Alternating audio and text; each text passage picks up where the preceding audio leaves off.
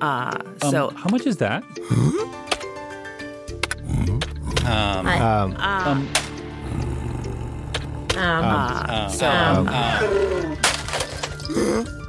And welcome to the Podcast Editors Mastermind, where we talk about the business side of podcasting. If you're joining us on the live stream, be sure to leave your comments and questions in the chat, and we'll gladly talk about it on this show. This podcast grew out of our own mastermind, where we help each other with our podcast editing businesses, and decided to help everybody else, at least as much as we can. Our conversation today, I'm really interested in providing unique services to your clients.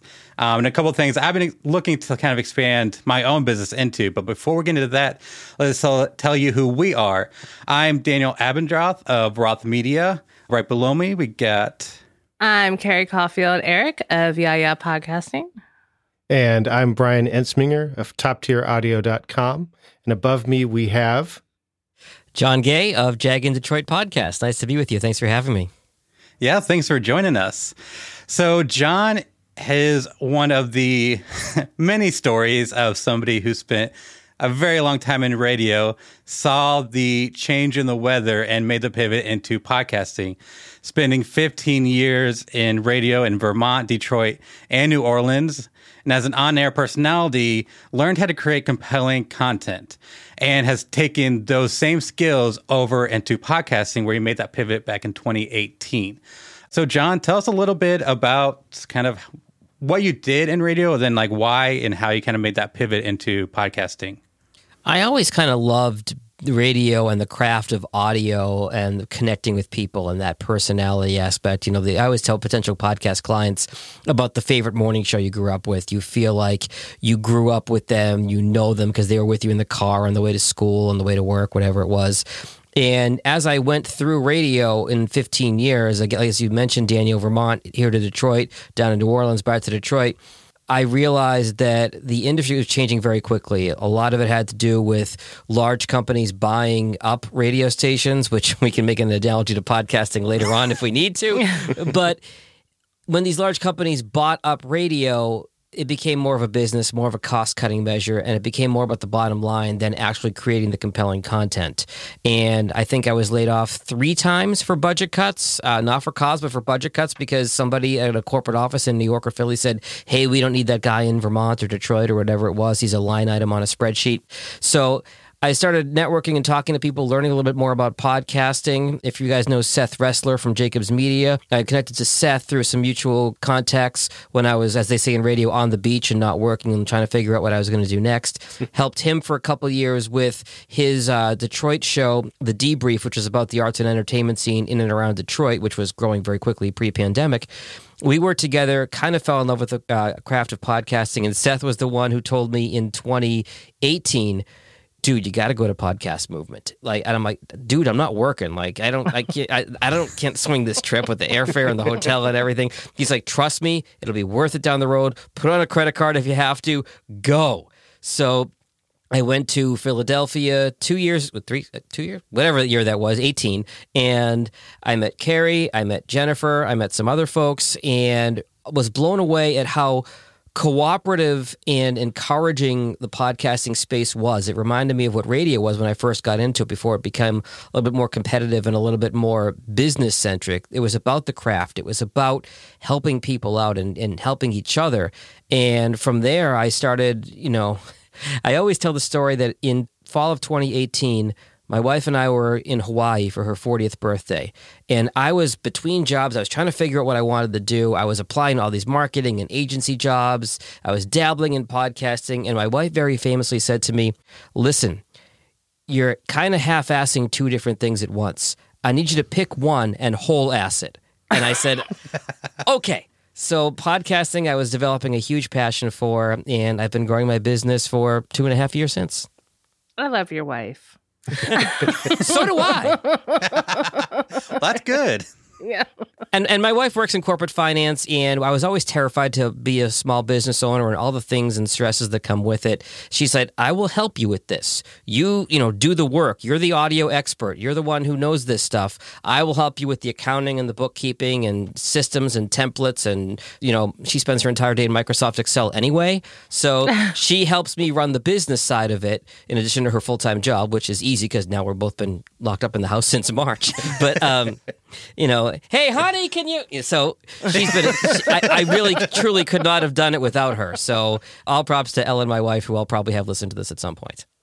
I love that. Yeah, because, my wife and I, she's my business partner in Roth Media. And while I work at the technical audio side of things, she does a lot of content strategy and coaching the clients and kind of the more creative side of things, whereas I'm in the technical. So I love having the kind of husband-wife duo. That's fantastic. And, being a solopreneur, as you know, it's okay, I've got this issue with a client or I've got something else going on. Hey, let me get a second set of eyes on this or second set of ears on this. Hey, here's the situation. Here's how I'm thinking of handling it. What do you think? Just as a check on you, which is a great thing to have. Mm-hmm. Yeah, absolutely. There's not a lot of times, whenever I'm replying to email, I'm very brief and just answer the question.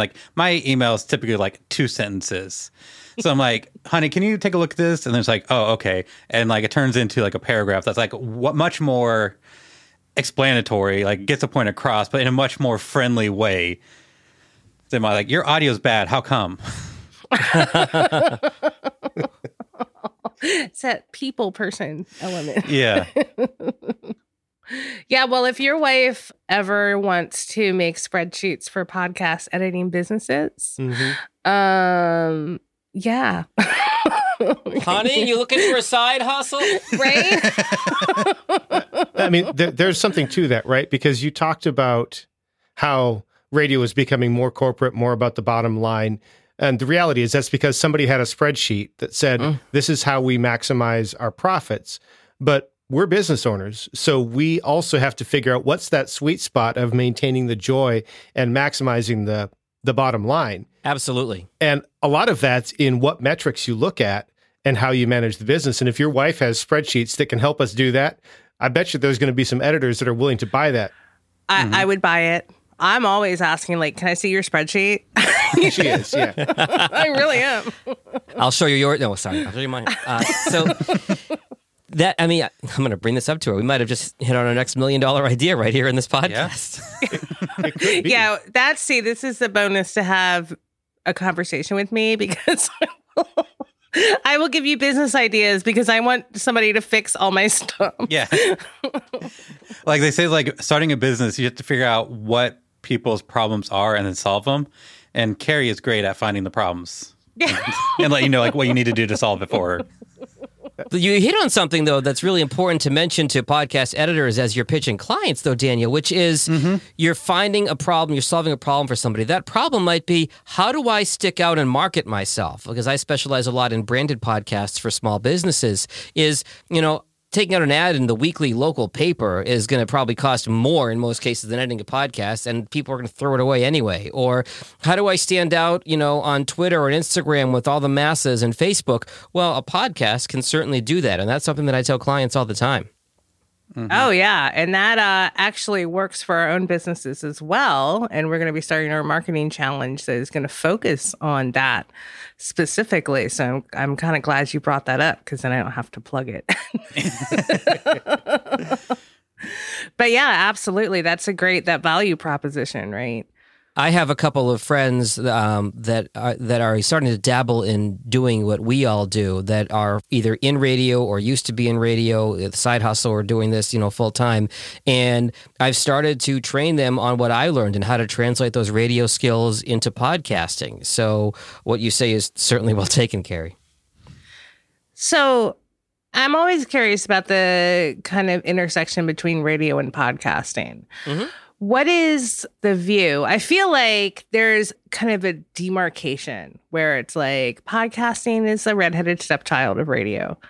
Is that what radio people think? Because I don't really know any radio people? Or That's a fair question, and I'm going to throw a disclaimer in front of my answer, which is that I got out of radio in August of 2017. So I have not worked in radio full time in now over 3 years. They laid me off for a budget cut 2 weeks after my wedding when my boss convinced them that they shouldn't lay me off the week of my wedding, and that's everything you need to know about how corporate radio works. So in 2017, podcasting looked a heck of a lot different than it looks in 2021. So I think podcasting was just kind of to radio people, it was just kind of like, oh, that's cute, that little thing over there. Like, hey, maybe we'll like tape our best bit from the morning show and, and throw the phone scam up on Apple Podcasts or whatever. So that's how it was then. But I think now there is such an appreciation for the growth of podcasting. You've all seen the stat about how it's going to be a $1 billion industry in 2021 and would have been in 2020 had it not been for the pandemic. You see iHeart, Entercom, Beasley, all these huge American radio companies really spending a lot of money in podcasting. In fact, and I mentioned this in my podcast where I talk about the industry, iHeart, who is the largest owner of radio stations in the country, formerly Clear Channel, at their height, they owned 1,100 radio stations. At the same time, in fourth quarter, when they were laying off radio employees for months, the layoffs just kept coming and coming and coming, and they were buying podcasting companies. They were investing in podcasting while they were laying off DJs and sales managers and general managers. And to me, as sort of the leader in the space, notwithstanding their history and their $22 billion bankruptcy, they really had an emphasis more on digital and podcasting than traditional radio. Yes, of course, traditional radio makes a ton more money than podcasting right now, but that is changing very, very quickly. And I actually have had radio people say, because, hey, you speak my language, I work in radio, what can you tell me about podcasting? I think radio is more than just podcast curious at this point. I think they're very, very into what podcasting is going to do and become. Do they need podcast editors? Or do you have that market locked up? Well, it's funny because, everybody kind of sees it the same way, but there's different skills involved. If you have to cut something to make a 30 or 60-second radio spot, you might be doing the Micro Machines guy. Date myself with that reference, but it's, come on down to the used car lot. We got these Fords for sale and these Toyotas here. We got it. And you're putting the sentences on top of each other to fit it into a 30-second spot. That would sound terrible in a podcast. The idea of letting it breathe, and we could debate all night about whether or not to leave breaths in podcasts. I'm sure you guys have had plenty of conversations about that. What works in the blueprint of radio, there's definitely an art to it in podcasting, and how that is different. There's definitely a different skill set involved that I had to learn. Interesting. Yeah. I don't know. You think these people are getting laid off from radio with these skills? I don't necessarily want them to come in and take all the jobs, even though there's plenty of jobs. But I feel like there's some people that actually do feel that way, and I don't really feel that way. But that's why I ask specifically to kind of waylay. Well, and here. I think for a lot of radio folks that are born and bred, and it's a drug, I can tell you that, being on stage in front of 7,000 people to announce an act at a concert at the old Joe Louis Arena in Detroit is an adrenaline rush that I can't even put into words. And I love that stuff. Or having somebody say, oh, I heard you say that on the radio and you made me laugh and I was having a bad day, whatever it is. There's a certain drug to being in radio, or I guess probably being on TV too. I was never good looking enough to be on TV. That's why I did radio. But when people have that taken away from them, it's like, well, now what? And they almost kind of, especially like a high-profile DJ or like a morning show DJ, loses that identity, and it becomes, well, now what do I do? And yes, some are going to go to podcasting because there's a lot of crossover between the skills, but a lot of folks are just kind of like, well, now what? Do I open a used car lot? Like, I spent every Saturday trying to get people to come on down and get, 0% financing. But people really have to figure out what it is they want to do. And to your point, Carrie, some will come into podcasting, some won't. Some will go to other things too. As I think about like that morning DJ, I think there's another part of it, right? Because it's not just what do I do, but also who am I? Yes. I've been this person, this on-air personality for this many years. Who's the real me? I'll give you the perfect example on that, Brian. So, as you can see, my name is John Gay. I had a very difficult time in middle school in the 90s. Because I was the short, scrawny, balding Jewish kid with the funny last name. And I had to make the joke first so they'd laugh with me and not at me. But then when I got to college at Syracuse and I started being on the campus radio station, in 1998, I knew John Gay wasn't a name that I was going to use on the radio. But I'm trying to come up with a name. Well, Johnny G, John Gray. Well, my initials are JAG. Well, there's a TV show called Jag. I could probably do that. And as I kind of went through my 20s in my career, long before I was married, but there is kind of this Jag mentality that I kind of got into, which is kind of like Jag is the guy who will take the microphone in the club and walk around. A coworker once said that microphone is like Superman's cape when you walk around the club as a radio DJ. But if you take that mic out of my hand, John is a wallflower. He's not going to talk to anybody. But Jag, oh, hey, how you doing, bachelorette party? What's going on? But I think once the radio part of it was done and I moved on to being a small business owner and doing this, and I have some clients call me John and some clients call me Jag, friends and that call me John, friends that call me Jag. I kind of had to figure out where those two intersected to figure out who I really was. So that's a really good point that you mentioned, Brian. Yeah, and Mike in the comments just referenced that radio laced with personal niche interest is podcasting. I think that's pretty accurate. There is something to that, Micah, and I think that what radio, I don't want to be a naysayer of radio all day, but, the radio that I fell in love with that personality where you really connected with people, whereas outside morning shows and spoken word formats like news, talk, and sports, that connection is gone because for hours long that I could explain when they changed the rating systems, they told the music DJs, shut up and play the music. And so that left us less opportunity to connect with our audience. So I would say that podcasting, yes, is personal niche interest mixed with personality radio and those that are still lucky to have it. So let's talk more. Let's get back into podcasting and talk about what you do. So before we get into like your super unique, was it your diamond package? Mm-hmm. Or your platinum package, your gold package that's listed on your website. Something that I've been wanting to get into. So I'm curious about how you facilitate it, what your process is and all that. But what I'm talking about is you do live monitoring of your client show and provide feedback. Mm-hmm. So tell us a little bit about what your process is and how you set that up. Well, the way I started off with the packages that I'm about to change, I'll hit on that in a minute. But I tried to have a nod to my old radio DJs with records. So I had silver, gold, platinum, and diamond. So if a record goes gold, it's sold 500,000. If it goes platinum, it's $1 million. If it goes diamond, it's 10 million. So that's where that came from. And the basic package is what a lot of people, I'm sure, listening and watching do. You send me the MP3, I edit it, I send it back to you, bing, bang, boom, and it's done. And this is sort of as COVID was starting to come in, and I was figuring out these packages. So for right now, I'm recording everybody remotely from here in my studio. I think I've been in 2 offices since March. But previous to the pandemic, I would take my Rodecaster with my Shure SM58 $50 microphones, and I would go on site with a client and record them in their office with their guests and whoever was on the show. That, of course, is on hold now with the pandemic. But the difference between the gold and the platinum package, with the caveat that everything's being done remotely, is I'll monitor it and I'll try to rein you in if you're starting to go too far on a tangent and too far off topic. But the next level up, I'll be the co-host and I'll moderate it and I'll kind of steer the conversation.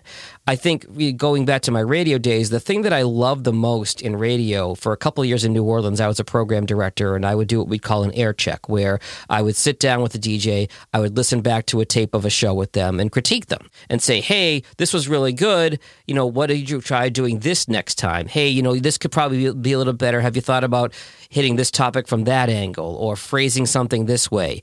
And this one woman, Angie, that I was working with in New Orleans, everything I told her to do, the next week she would do it flawlessly. And it was such a cool feeling to say, hey, I gave you some direction to make your content better. And she'd be like, oh my God, I hear it. Oh, that's so much better. And so having that background in coaching people as far as content goes and sort of trimming the fat and getting rid of all the tangents and irrelevant stuff where people's time is very valuable and you want to respect your audience, that comes from me from radio. And granted, in radio it was a lot more strict. If you're a morning show and you've got a 2 or 3 minute break, or if you're a music DJ and you got to shut up after 20 seconds before Katy Perry starts singing, that's a little bit different. But the same kind of thing applies where, hey, you know what?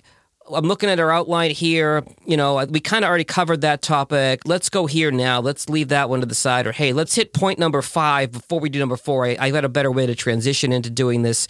With most of my clients, what I do is I have them send me just a show outline of bullet points before we record. You know, and I work with a lot of financial advisors. So it's a 30-minute podcast and say, okay, today we're going to talk about Roth IRAs or whatever the topic is. Okay, give me the 5 bullet points that I'm going to ask you as a layperson about Roth IRAs that then you can explain it to somebody listening who doesn't have a Series XYZ degree and is not a certified financial planner that knows all the acronyms and the terminology. So that's, I think, something that I offer that's pretty unique to my clients is having that background of being able to coach in real time. And again, we all do the tech stuff with the microphones, and that is extremely important. But also once the podcast is going to say, okay, you know, I know that this particular client tends to go on more tangents. I've got to have a little bit of a shorter leash with him and rein him in. Or she's really on point and we're going to hit our bullet points and we're going to go. She's going to get off script. I know that with this particular client, if I jump in to ask a question as he's explaining something, he's going to stutter a little bit more. So I've got to make sure to hang back and not even give too many yeahs and uh-huhs as he's speaking, or it's going to trip him up. And that's one more edit I've got to make. So really getting a feel for each client and how to best coach them to get the best out of them possible. Did that answer your question? And then some. Yeah. It actually answered some follow-up questions. I mean, we could just go All right, well, home that's now. the show. Thanks, guys. Feel free to shut me up at any time because I can talk. So. No, I think it's great because I was going to ask, you know, how do you handle like interrupting your clients as they're recording their show? Because I would be worried that they would do that they would stutter or they would completely lose their kind of energy. Do you have any times where they don't react well to your critique?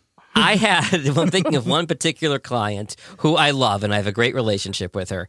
She was teasing me, but she said something to the effect of, I can't remember how she phrased it, but it was something like, you know, Jag, I know you like to jump in and guess what I'm going to say next or offer an opinion or say, hey, don't you mean this? But it's not always true. And so I was like, ooh, I was stung a little bit, but okay. So just kind of knowing where that line is with each client, that takes a little, I don't interrupt them a lot. But for example, if I've got a client who they're already into a tangent that I know I'm already going to cut everything that they're saying from a couple seconds before and anything they would say after that. I'll say, you know, hey, you know, John Q, whatever your name is, like, okay, let's, you know, why don't we try this? Let me do this. Hey, you know what? I got a better way to transition that. Let me set you up for that by saying this. Because for a lot of these folks, and again, a lot of what I do is branded podcasts, you want them to sound as authoritative in their field as possible. So there are many podcasts that are along the lines of, hey, wherever the conversation goes, that's great. But I think for a branded podcast, I take out the vast majority of ums and uhs and breaths because I want somebody to sound like the absolute authority in their field because they're using it as a branding tool for their business. Do you find then that because you're there, you're able to help them structure a better experience for their listener? Like, is that what happens? Yeah, I think so, because, you know, it's the whole tangent thing to keep coming back to that. And the first thing I always tell clients is my biggest pet peeve, aside from bad audio, is somebody who starts off with a podcast with, hey, here's how to follow me on Facebook and Twitter and Instagram, and you don't know me, but here's what I had for breakfast today. And people's time is limited, and I got to mention Joel Saul-Sehy, who's out here in Metro Detroit as well. He did a presentation at Podcast Movement in Orlando in 2019 where he talked about the first 2 minutes of the podcast. It's like a James Bond movie. You've got to get somebody's attention with that car chase or that helicopter crash or whatever it is right away. And in this case, if I'm just checking out your podcast for the first time and I don't know anything about you or what you're doing, you've got to give me something of value off the bat when you start so that I can know this is something I want to listen to. And it's a little bit like a business transaction. If you're going to ask me for a social media follow or to sign up for my email or to call me for a business or whatever it ends up being, if I've given you 15 or 30 minutes of compelling content, I then have the latitude to ask you for something in return. I've established myself as an authority in that field, and I've been able to, how do I put this? you've given me something of value that, oh, you know what? I think I would like to follow you more. I'd like to know more about what you have to say. I like what you had to offer here. But doing the plugs in the beginning, and again, a quick plug like we did here, notwithstanding, that's fine. But to go on and on a tangent of, here's every possible way you can interact with me in the history of the internet. And by the way, here's what I had for breakfast today. I think you lose people.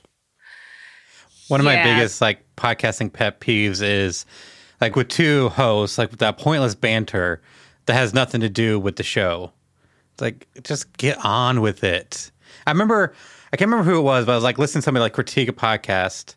But it was the first 6 minutes was essentially going through, it was 4 or 5 people on the show, and they each took 2 minutes to introduce themselves before they actually got into it. It's oh, goodbye, I'm gone. Yeah. Yeah. Yeah. And I don't need to know your weather of last week at all. No. Especially if I'm listening 2 or 3 months from now. Right. Exactly. Right. You mentioned helping them develop the sort of the flow of their show. You don't want 7 minutes of ads before you get started, Joe Rogan. So do you have any resources available for a podcast editor that wants to help clients develop a show clock? I don't have a specific show clock, and that is a great question. I think for the most part, what I like to have my clients do is I stick to bullet points. If you had a show that had a bunch of regular features where you had, okay, we're going to do the, stick the hand in the cookie jar, ask the question, or whatever it ends up being with the guest, you might want to think about a sort of a clock at that point. But also the old radio show clock is based on a circle of a clock of an hour. And okay, we're going to this many minutes on this, and this many minutes on this, and this many minutes on this. You don't have those restrictions in a podcast. If you have a really compelling thing and you say, okay, well, we're going 63 minutes today, or we're kind of out of content, we're only going 56, that's okay. So not a specific clock or wheel, but I do like to have it lined up in bullet points of the different areas we're going to hit on as we go through. And most of my podcasts are interview style anyway. Nice. Do you find that a lot of clients, there's a lot of people looking for that co-host role?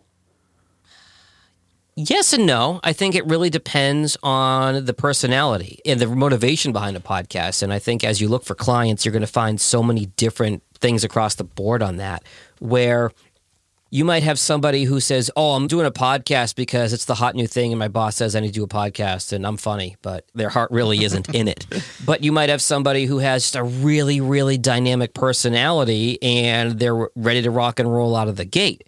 You might have somebody who has a lot to say but needs a little bit of the material coaxed out of them. So I really think that everyone is different and every situation is unique. And I have that conversation when I onboard a client. I say, hey, I've got 15 years of radio experience. I'm happy to host it. I'm happy to sort of drive the car and interview you. If you feel like you want to be the host and you want to be the one in control, I don't have a fragile ego. I won't be offended if you say you're not interested in having me host. That's completely fine. Whatever you're most comfortable with. Or we can try it this way, and then if this doesn't quite work out, we can pivot, we can change. I think everybody who's done more than 10 podcasts goes back, listens to their first podcast, goes, ugh, wish I'd done that a little bit differently. So it's okay. You don't have to have the absolute master plan done when you launch episode 1, but you can certainly be willing to change. So I'm curious as to what the lead time is. So you're doing basically the show with your client. How much preparation, how much time between developing the topic idea, the bullet points, how much time is between that and the recording? So it's funny because I think about the financial advisors that I work with, and of the dozen or so that I work with, I have some that prep the show with meticulous bullet points, and this doesn't involve me in the process at this point. They're just putting a detailed list together, and I say, send it to me by close of business the day before we record. That's all I need. Send it to me by close of business day record. I'll look at it. I'll follow along on the bullet points. I have some that script out their whole show because some people are better off a script than off bullet points. Some people sound like they're reading when it's off a script. Again, it's everybody individual thing. And then I have some clients, God bless them, or bless their hearts, as I learned to say when I lived in the South for a couple of years, who don't prep it.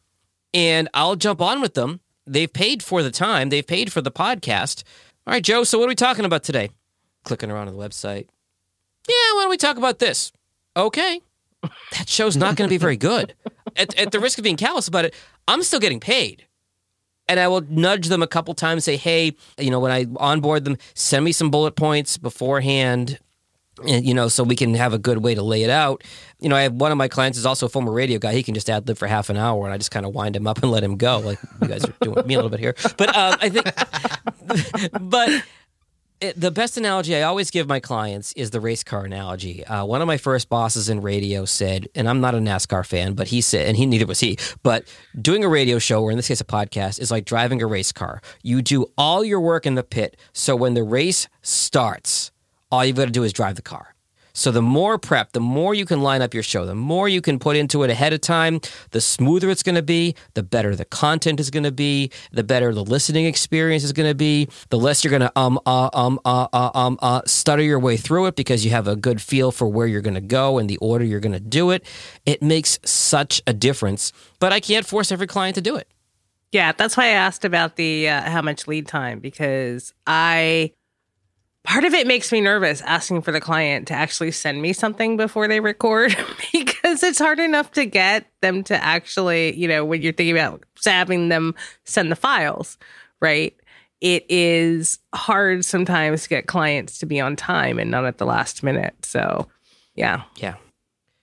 I'm actually thinking, when I come back to the packages that we mentioned a minute ago, I'm actually thinking of changing up my packaging right now because, I'd said the premium package is in person, but that's still not going to happen for a few more months at least, hopefully in a few months. But something that I've started doing with clients, and I'm just getting into this a little bit, and I would certainly love any advice the three of you have for me on this, is I'm starting to dabble in video editing. Video recording, not yet video editing. And I've had clients ask me about video. I've had a couple clients that have said, I only want to do this and record with you if we're doing video. Well, I'm an audio guy. I'm a radio guy. Audio is my passion. You paint the picture. You get away from the Brady Bunch squares on Zoom and put the headphones in your ears and walk the dog, and you can get a break from computers and put it on the car. And I always tell clients, you can't watch a YouTube video while you're driving, or at least you really shouldn't. So podcasting goes in places that video can't. But because I've had people ask about video, I thought, there might be a revenue opportunity here, even though it's not my forte. So now I'm starting to offer clients just a raw video, not an edited video, because video is a bear to edit unless you're really, really good at it. There was a video recently in the Podcast Editors Club that was phenomenal on doing it, but it's not my forte. I'll tell my clients, look, I will still give you the edited podcast. I'll take out the false starts and the ums and ahs and likes and you-knows and disfluencies.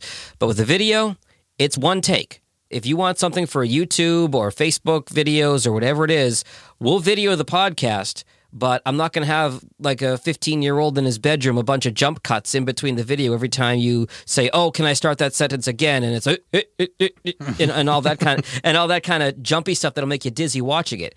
I think I would like to maybe down the road learn more about video editing and get more proficient at it. But because people are asking about video editing, if I can do the existing podcast at the existing package, and then for an extra $150 record the video and send them the video of the podcast, and they can, if they want to put a logo on it, if they want to edit it at all, if they want to put it on YouTube, so be it. I'm offering that as sort of an add-on at this point until I get really, really comfortable with video. But the emphasis is certainly on the audio. Yeah, so video is not something that I do offer. It's something that I've considered. Part of the reason I've shied away from it is because, well, one, I don't sit on the recordings with my clients. Okay. And two, I'm concerned that I would get a lot of clients that want to sit down with a Zoom video and record, 15 minutes walking around the room 5 feet away from the computer like they're doing a presentation, and then try to turn that into a podcast and a video and all the assets that go with that. And frankly, I don't want to deal with those people. So I've got to do some work up here, and then I've got to figure out who are the clients that are a good fit for that multi-channel approach where you've got a video, you've got the audio, you've got the social stuff, and then what package would make sense for me to put together for them, just like what you're trying to do right now as well. It's interesting you talk about the marketing piece too, Brian, because that's not something I offer for my clients. I tell them, I said, I'm the audio guy. I am going to provide you, Simplecast is the host that I use. I'm going to provide you the link the embed code, the recast, or the audiogram, and then it's on you and your marketing people, whether it's you're a solopreneur, you have a marketing department. It is up to you how you want to position this, how you want to market it. I don't even do episode artwork because when it comes to graphics, I'm just terrible. Yeah. It's not my forte at all. Same here. So I'll say, I'll provide you all the audio stuff. You're going to do the artwork. I'll give you all the resources. I'm not going to tell you how often to post this to Facebook or Twitter or Instagram. I'm going to get you on Apple, Google, Spotify, etc., and all the podcast apps, and you can promote whichever app you want or the link from Simplecast, whatever you want. I'll give you all the resources, but the marketing is on you because that's not my area of expertise, and I think if you have a marketing person, you're better off to hand it off to them. Yeah, I think that, so one of the things that I have kind of dabbled in is actually training marketing people to create podcasts. Mm-hmm. So you're going the other way.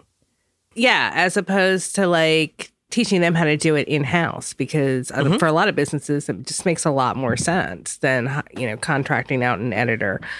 Well, and the hopes is always that they contract out an editor, but yeah, of course. But all the other stuff, they have the marketing department built in. So it's just a matter of transitioning that knowledge to the marketing department.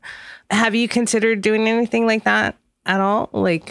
That's something that I've thought about is, could I do classes? Could I do some sort of tutorial on this is how you set up your podcast? And I have a few tutorials on my website. I've done some webinars. I did some in-person presentations on how to start a podcast, choosing the right mic, getting your host set up, submitting your RSS feed, different software for audio editing, how to do the audio editing. I have all that up on my website as far as presentations and things that I've given. I haven't gotten to a point where I've offered an actual course and marketed it like a Tom Kelly or a Tanner Campbell, both of whom I have a ton of respect for and are great, great guys. I've taken both their courses and gotten a lot out of them. That might be a revenue stream that I look to do maybe later in 2021 to think about offering an online course like that.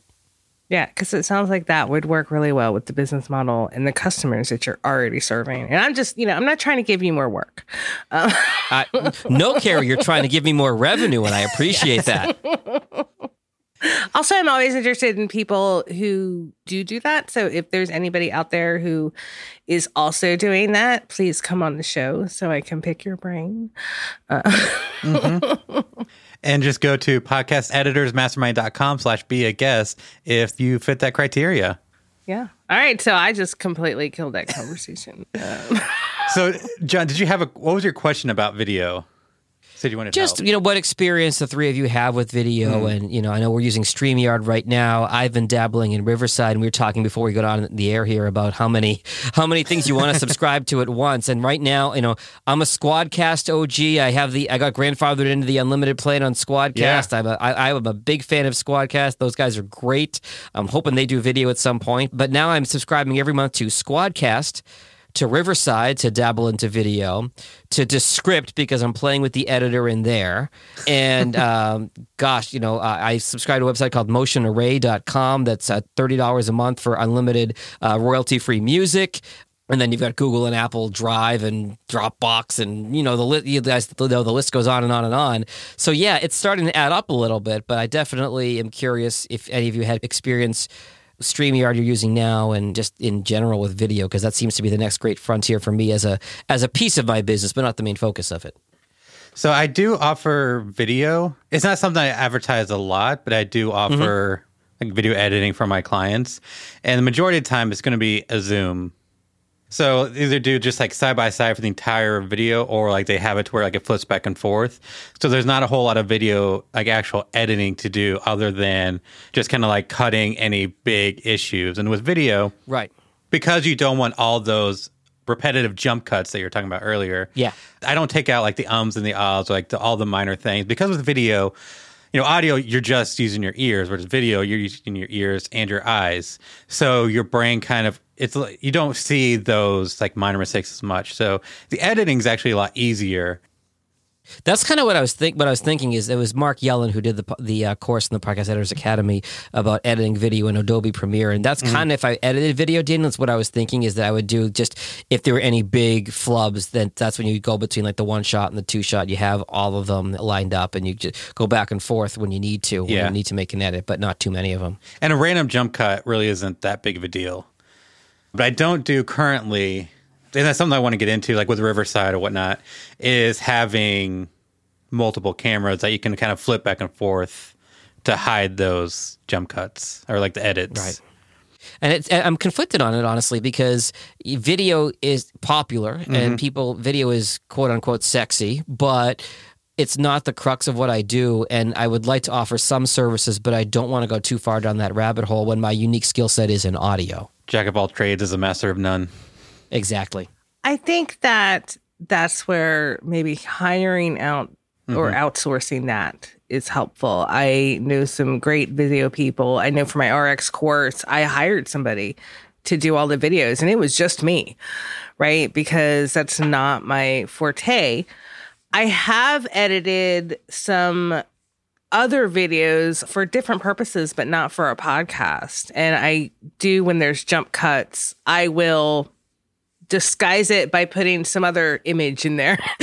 Right. So it's just like a voiceover, right? And quick side note, Kara, your RX course, anybody who is downloading the iZotope RX program is a must. And I'm not just saying that because I'm a guest on your podcast, but that course that you did was phenomenal. I still refer back to the notes I took on that class. Oh, thank you. Thank you so much. I really appreciate that. And you can go to yayapodcasting.com and hit the courses tab and find it there on sale. And if you're a Podcast Editors Academy member, you get a discount on the course. So thank you for that. But yeah, I just find a way to disguise those cuts. However, I am not offering that to clients. And I never considered how the role of, so I think it's interesting that when you offer that producer role sitting on the call with somebody and they're using your account, you can therefore not resell, but you can sell the video portion. Like I never thought of like separating that out like that. I think that's a very interesting thing. And for $150 for like a 30-minute podcast, there's actually enough room, I think, in there to outsource the video editing to somebody who can take care of that and do a decent job, right? And that is the one thing that as my business has been growing, and I'm very fortunate when a lot of people lost their businesses in 2020, but the podcasting has had such a great year. Getting to the point where I start outsourcing things, and that is going to be my big thing for 2021, and that is the hardest trigger to pull. I think it was Daryl Darnell who said that making that first hire is like, giving away the control and the revenue is going to be a real struggle for me, but I'm hoping to get to the point where I run out of hours and I have to do it. Yeah, that's kind of where I'm at. Because like I want to get more like away from like in the business and working on other things. Small plug, I started my podcast channel. So I have talked about like doing a course for Reaper. I've decided to pivot to just doing a YouTube channel. So check that out, Reaper for Podcasting. But I want to do more like that content creation. It's like I'm looking more and more into bringing on another editor, and it's really difficult just to get the mindset of it. It's like I've gotten to the point where it's like, okay, I can justify the cost. Like I've worked my mindset around that, like being able to just like gonna be okay paying somebody. Now it's giving up the control and trusting somebody with this. That is tough. The way I've approached it is I'm currently only giving away part of the editing, right? So I do the initial audio repair. I have somebody that does the detail edit, and then I do the mix and master at the end. So, I mean, this person is still doing the mixing. They're doing the EQ and compression. I've still got to listen through because I'm going to do the final master. And so that gives me that sense of control to kind of go through. And then also, for me, I think I underestimated the amount of time that would need to go into that onboarding process. Yes. Training, yeah. Not because the person I'm working with isn't a good editor, but because the words that we use are ambiguous. And so every time there's a listen through and there's a, hey, we might want to tweak this, or how did you do that? And part of the challenge for me has also been, we're not using the same DAWs. I use Hindenburg. He uses Reaper. I have Reaper, but I don't have all the plugins that he wants to use. And so that's also been a bit of a challenge that I'm going to have to figure out how to work through. Either I have to constrain anybody that I'm going to work with to only use stuff that I've got, or I have to find a different way to do it. I'm not quite sure yet. One thing I did want to just kind of go back to that video portion.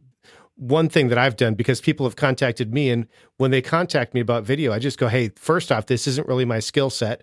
Second, if you want somebody that can do color correction and really smooth cuts and B-roll and that kind of stuff, that's not my jam. If you want somebody that can strip your video, make the audio sound good and keep it in sync and trim the top and the tail, I'm your guy. That's how I've approached it. I like that. Yeah, I think that's probably the way I'm going to look at it. That's good advice. Yeah. Though on to outsourcing, I think that's an interesting topic. I've been working with 3 different editors for about 3 years now, 2 or 3 years. And there's one now I trust to put together a whole show. I will buy the editor's plugins if they don't have it. I wait till they go on sale. And like I've gotten them, RX Elements at least, to make sure that we're all using the same plugins. And I do ask that they use Audition so we can send session files back and forth. Right. And I think that onboarding, missed this step, with a couple of, should have done this step better, the onboarding process. I have now started making in Notion, which is the project management software I use, I started making here's the mission of the company. Here is what the expectations are of not just the work you do, but actually how you present the work that you do to the public. So here, all these little nuanced things that I didn't think about when I first started hiring.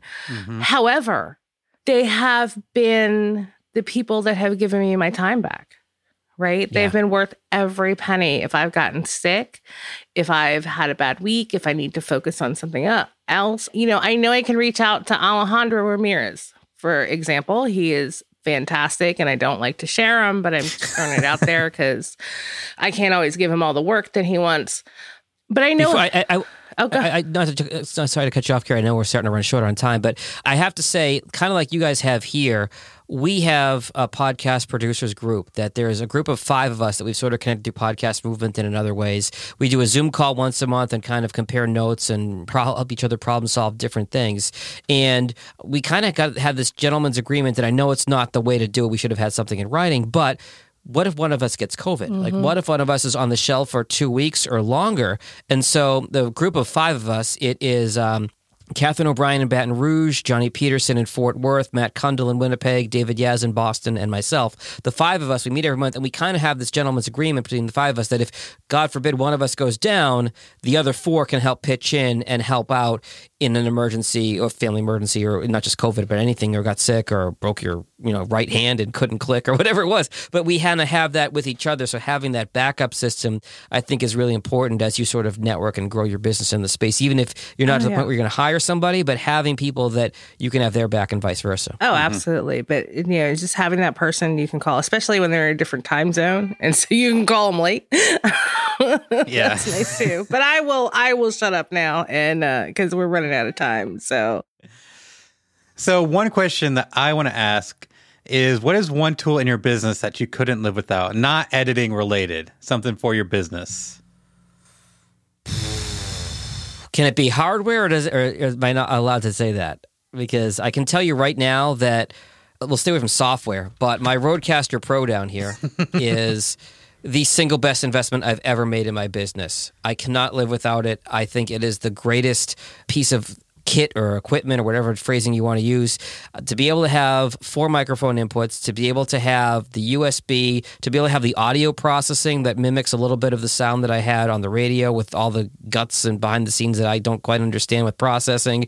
This is a great box for me to have, that I can actually bring this to a client, again, pre-COVID, and pull this out of the case, plug it in, light up all the pretty color buttons on it, and have a client go, wow, look at that thing. That's pretty impressive. Yeah, this is what I'm going to record your podcast on. This has helped me make sales with clients, is this box. And then I actually had a client where we were recording an international podcast. Our 2 hosts were in New York and St. Louis. Our 2 guests were in Moscow and Montenegro. And it was a cluster trying to get all the tech and all the equipment, get everybody on the same page. The folks in Moscow and Montenegro, we could not get them to use Squadcast because they didn't have Chrome or they didn't have a laptop, whatever the situation was. They Skyped me.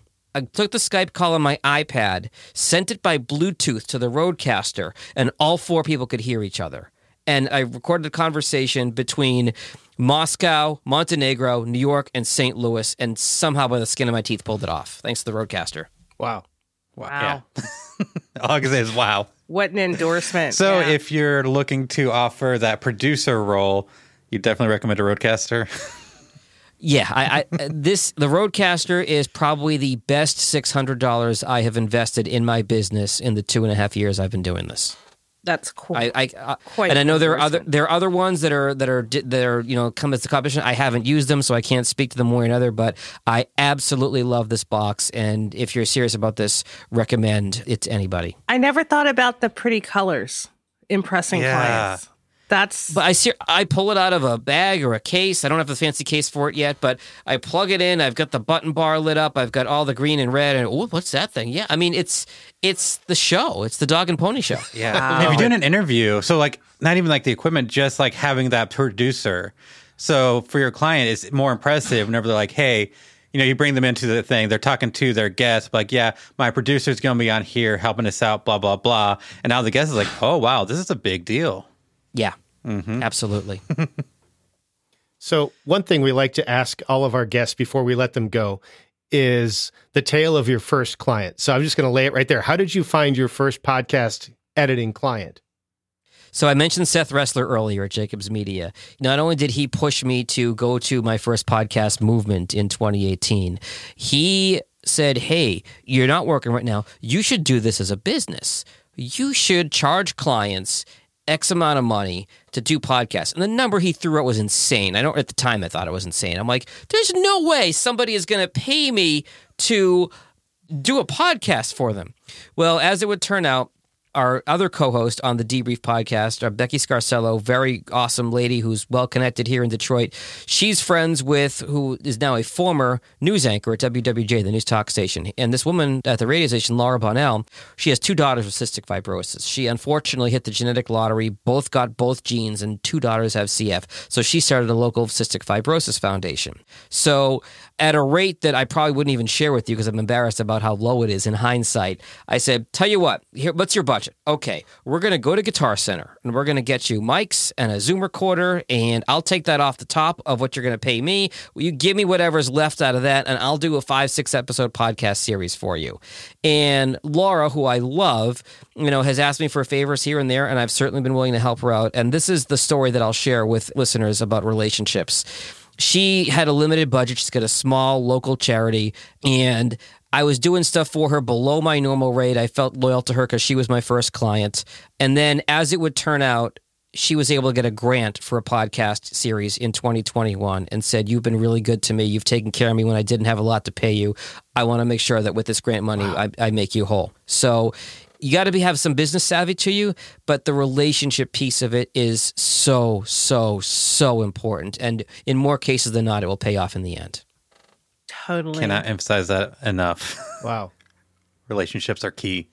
Totally agree. It's just perfect. I think that needs to be highlighted and said over and over and over and over again. And put on a t-shirt. I'll leave you with my uncle's 2 rules for life. I always share those, folks. My uncle, who is like a mentor to me, and he worked in the entertainment business doing like murder mystery shows and a whole bunch of other stuff. His 2 rules for life. Number 1, know your audience. And number 2, be kind. Everyone you meet is fighting a hard battle. And those are 2 things that I think are universal to everybody. And I thank you for sharing those with me because I try to apply them when I can. I love it. So do we have time for the Poddex question of the week?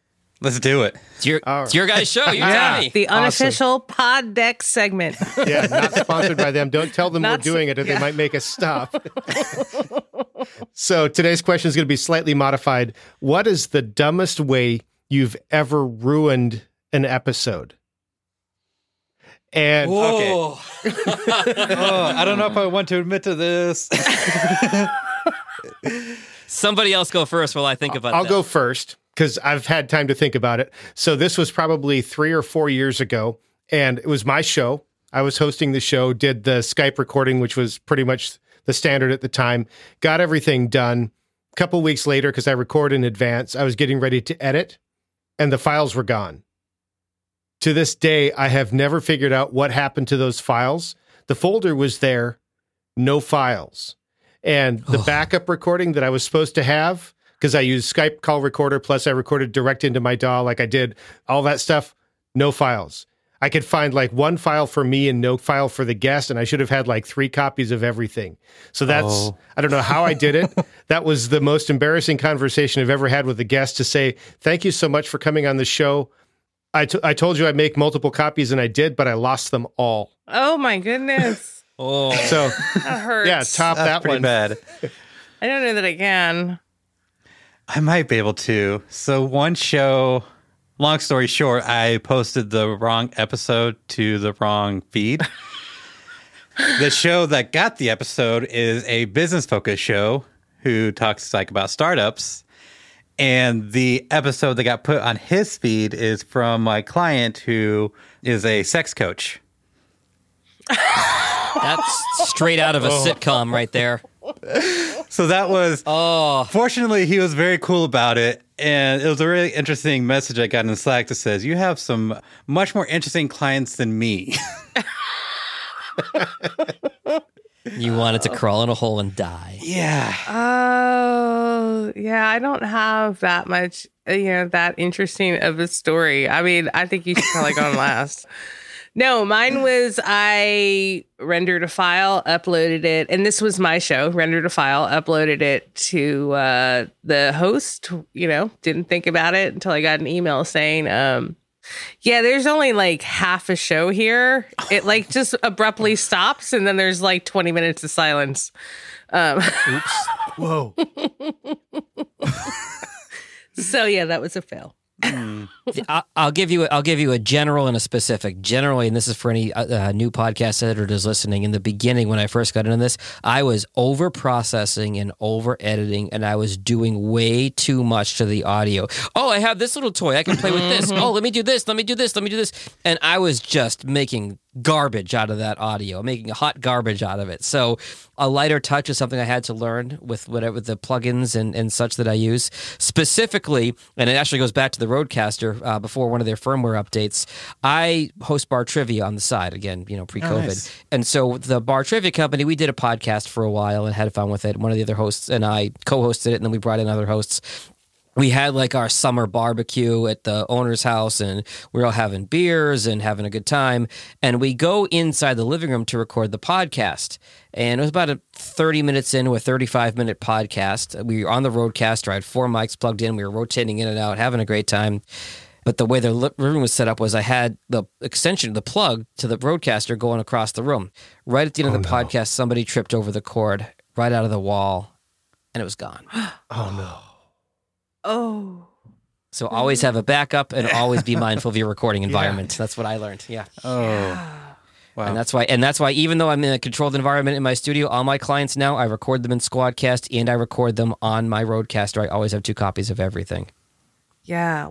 So Jennifer says this week, I totally forgot to upload the host for one of my clients. I'd set up the show notes, the blog, and all looked good except for the file was still on my computer. I knew what I'd done as soon as they emailed that it wasn't playing correctly through their website. Oh. Wow. Hey, refresh your website. Try it again. That's so weird. It's working for me. Yeah. Oh. Okay. Easy out, Jennifer. Yeah. Yeah. Nope. Your website's broken. Oh, wow. Well, thank you so much, everybody, for coming on the show. If you want to be a guest, Carrie, do you want to let everybody know how to come on the show? Yes, you can go to Podcast Editors Mastermind / be a guest. Yes, it does work. Is that it? Is that Yeah, okay. that's it. Fill out the form and we will get in touch with you. And whether you have a specific thing you want to talk about or you're an expert in something and want to share it with all the other podcast editors who absolutely need to know it, we are happy to have you. I will say that I have definitely learned something from all of, and I'll include Jennifer in this, all of the 4 of you in this group have taught me something, and I'm just grateful to be on the show and to be networking and colleagues with all of you. So thank you for having me on. Thank you. I appreciate that. Oh, thank you for letting us be nosy. Yeah. I feel like this is an unfair advantage, actually. Like we get so much more out of like interviewing everybody else. This is totally selfish. No, I'm kidding. It's a lot of fun, and it's a lot of learning, and it's a lot of getting to know fabulous people like you. Mm-hmm. Thank you.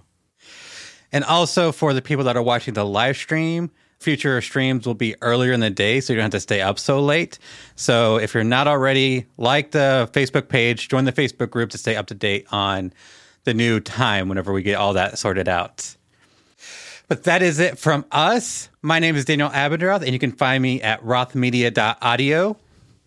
I'm Carrie Caulfield Eric. You can find me at yayapodcasting.com.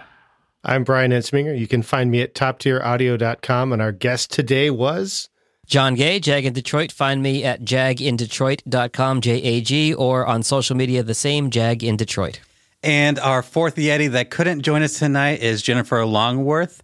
Unfortunately, she has a real job, and these late nights are getting to her. But you can find her at KY Podcasting or at bourbonbarrelpodcasting.com. Thanks so much for watching. So how much is that?